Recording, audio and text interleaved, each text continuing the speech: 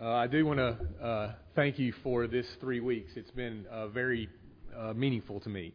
And I want to thank you, like the children's service this morning, for this church, for the way you take care of your pastors, for the way you take care of each other, and the way you've taken care of my children. It feels good to say I'm thankful for all that this morning, and I really want to thank you for the opportunity. So we wrap up today with the third sermon from Jonah, and this is actually the one I started with and worked my way backwards. This was when I first talked to Brian and Micah, the passage that I was most interested in dealing with, so we'll see where that goes. So we start today in chapter 3 of Jonah, which if you're trying to find your Bible, it's not real easy. It's sandwiched there in all these little prophets, but it's great because you can read it in like 8 minutes, so you can tell someone you read a book of the Bible today. So if you wanted to catch up from the first 2 chapters, you can do that. But we're going to start today in Jonah chapter 3, so listen for God's word today. The word of the Lord came to Jonah a second time, saying, "Get up, go to Nineveh, that great city, and proclaim to it the message that I tell you." So Jonah set out and went to Nineveh, according to the word of the Lord. Now Nineveh was an exceedingly large city, a 3 days' walk across. Jonah began to go into the city, going a day's walk, and he cried out, 40 days more, and Nineveh shall be overthrown." And the people of Nineveh believed God. They proclaimed a fast, and everyone, great and small, put on sackcloth. When the news reached the king of Nineveh, he rose from his throne and removed his robe. He covered himself with sackcloth and sat in ashes. Then he had a proclamation made in Nineveh. By the decree of the king and his nobles, no human being or animal, no herd or flock shall taste anything. They shall not feed, nor shall they drink water.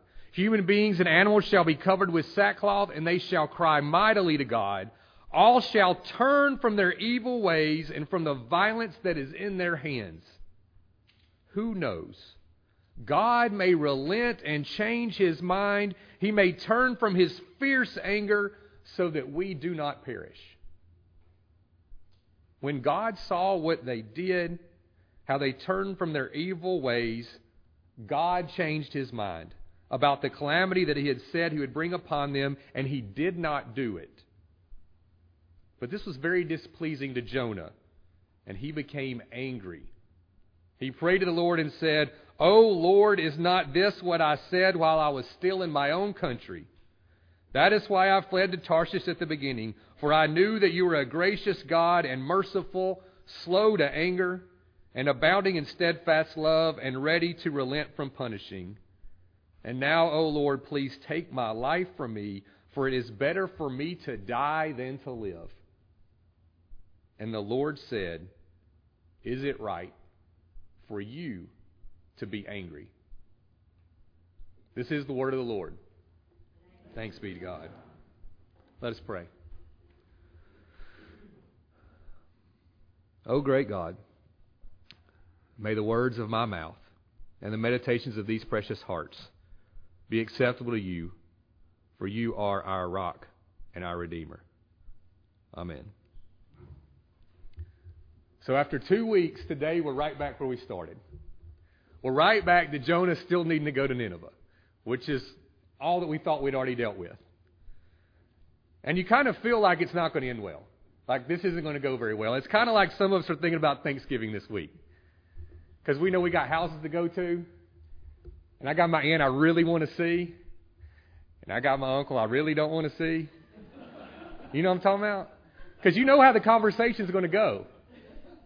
You know, the one that wants to tell about how he knows everything about everything in politics and how I'm dumb and don't know anything about it.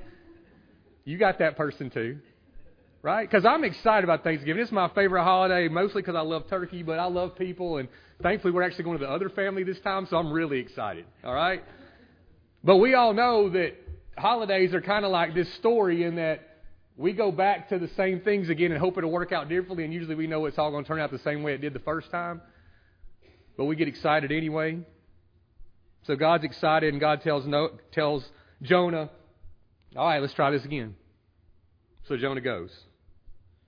And it kind of reminds me when I think about the fact that, we all have an aunt and an uncle or whatever family members, one that we can't wait to dote on us and the other one we can't wait to avoid whatever it is that they're going to have to tell us, that our relationship with God is not that much different. Because we're like, okay, God, I want to see where you are in this world. I want you to show up and help me out, but I don't need you to get out of your lane. Like, I need you to kind of stay in the space that I need you. Don't make me go do some things that I don't really want to do. That's not your space for right now. I mean, that really is kind of how we are, especially if it means we have to change something. Because I always like to tell people, like, churches are about the worst at about wanting to change stuff, and all of us are that way. But those that don't like change like irrelevance even less usually, and it's kind of what God's kind of telling Jonah here is, it's time for you to get going. So this is where we find Jonah with God. Jonah is now on board with God saying, okay, I hear what you're saying. I'm ready. I'm going to go do this thing you want me to do. But Jonah still clearly has a belief that there's a part of this story that he's afraid is going to come and end up just like it did with his uncle at the last Thanksgiving dinner. But he goes anyway. Now, I've tried to give Jonah a lot of grace as we've gone through this series. I mean, there's a lot of ways we could just judge Jonah for all he does, but I see a lot of myself in Jonah. There's a lot of grace I try to give. I mean, who could be envious of this task that God has called him to do? There's definitely no jealousy of what he's being asked to do.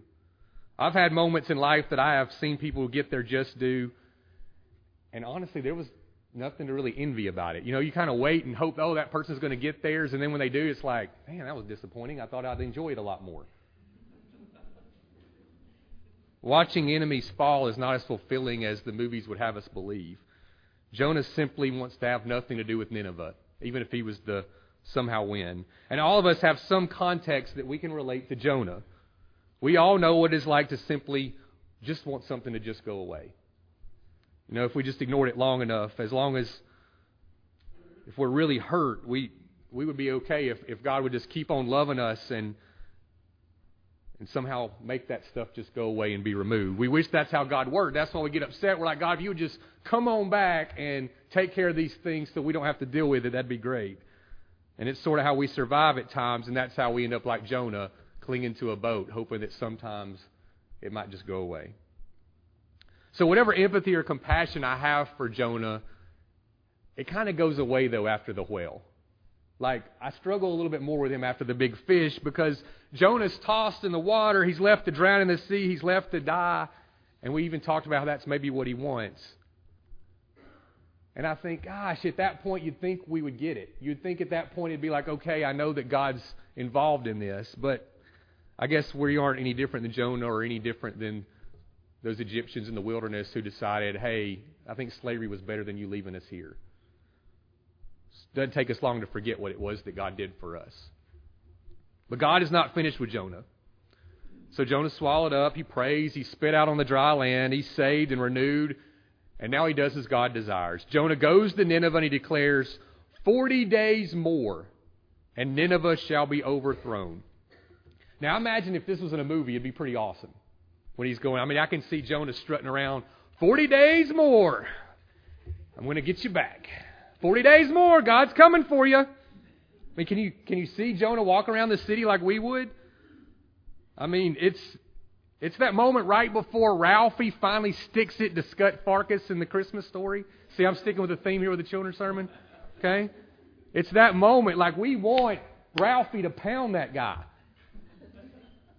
And it's just before Cinderella goes, but you see, I have the other slipper. That's Jonah strutting around. Or if Jonah was cast as Inigo Montoya in Princess Bride, he says, hello, my name is Jonah. You have sinned against my heavenly Father. Prepare to die. Judgment for the bully is coming. Judgment for the abuser is coming. Judgment for the all-powerful one is coming. Jonah has finally completed this task that he did not want to take, and now he is going to see Nineveh fall. Now he is going to be the one to reveal that everything he believed was true. Only there's this one big problem. Nineveh repents. The big bad bully in the movie, the big bad story, all right? Dolores Umbridge has had a change of heart. Nineveh repents. This is the uncommon storyline. It's the part that so easily gets ignored in this story most often. It seems that the bully lays down his nets and says, okay, I'll lament, I'll relent, I'm going to follow God. Nineveh chooses sackcloth and ashes. Nineveh begs for mercy. Nineveh prays, and Nineveh asks to be passed over. And the king leads their wailing, their kneeling, their begging. The king repents in sackcloth and ashes. It says he's just laying there in the ashes. We don't like this sequel. We don't like where Scut Farkas tells Ralphie he's sorry. And we don't like that the wicked stepmother might get in line behind Cinderella to make her own way to the castle. We don't like that the six-fingered man might have chosen to beg for forgiveness. And that's the worst thing, the horror of what happens to Jonah. God exercises this great power, and Jonah doesn't know a way back.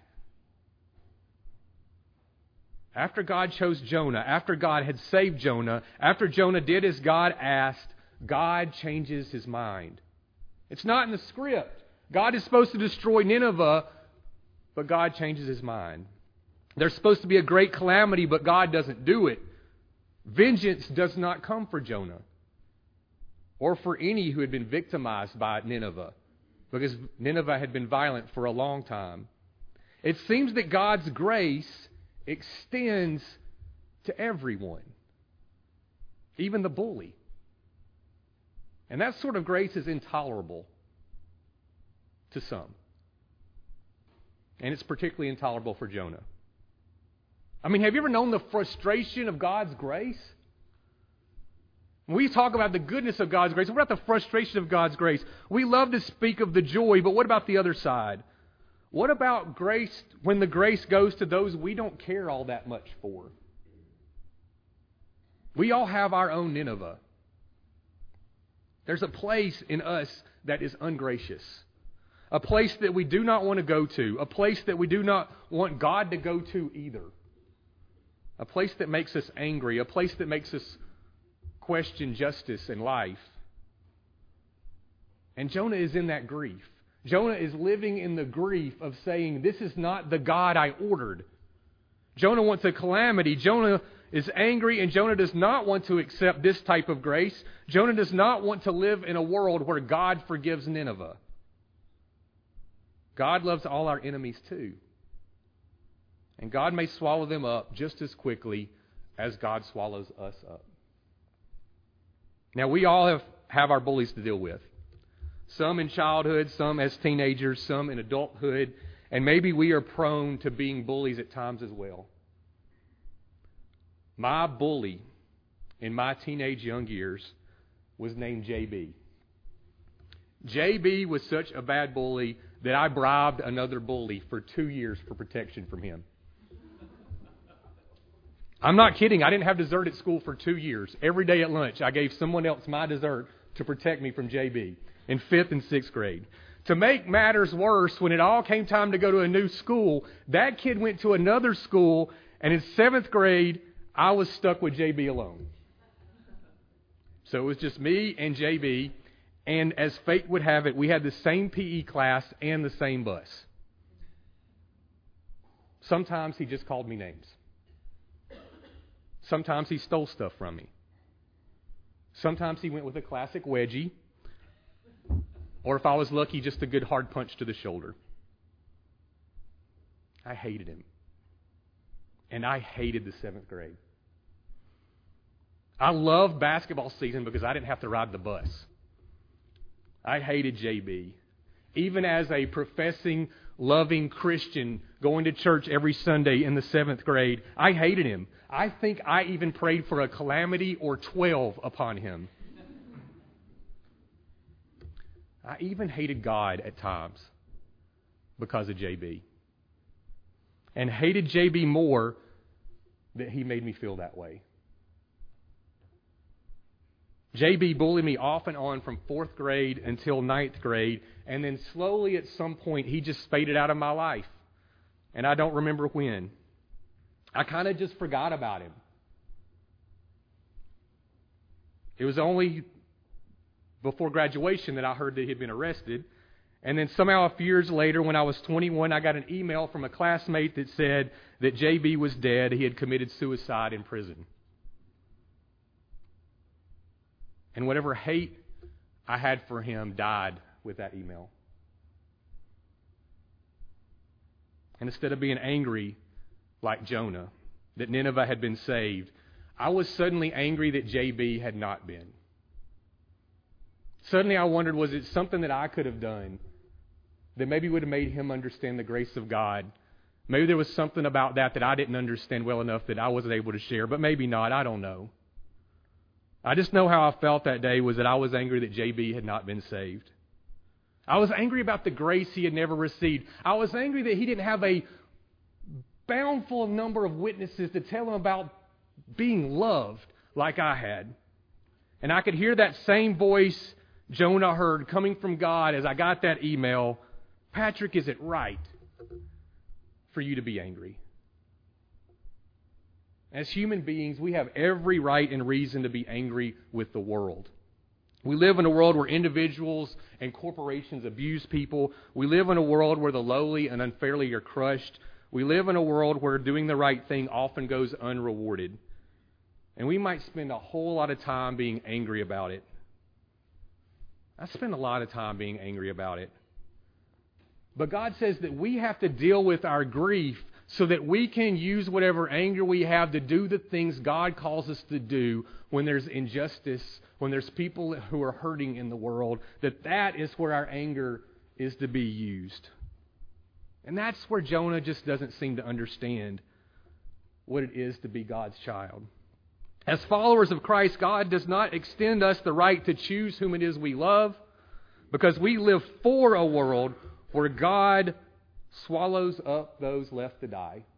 We live for a world where our anger is only to be used against us injustice. We live for a world where we tell the bully to kiss our other cheek. We, like Jonah, may not have to like that world, but it is the world that God intended for us to share. Is it our right to be angry? It's not our right to carry out anger. It is our job to deposit it toward the work of God. There is no way to conditionally share God's love. We do not get to choose when we follow or who we follow. We do not get to choose who God calls us to love. We do not get to choose where we are called. We do not get to choose how the story ends.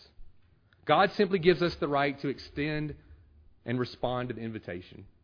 If we choose to exercise our right to love God on our own terms, then the God whom we choose to serve is not Jesus. Jesus did not offer conditional grace or conditional love. Jesus offered us an opportunity to fish, a chance to get out of the boat and follow Him wherever it is that He needs us to go. Follow me. We get that one choice. Follow me. And to be grateful to follow. Follow me out of the boat no matter how great the storm gets.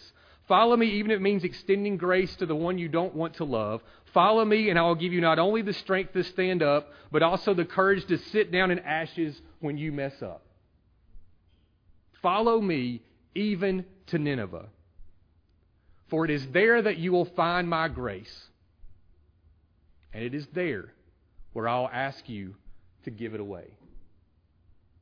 To God be the glory, now and forever. Amen.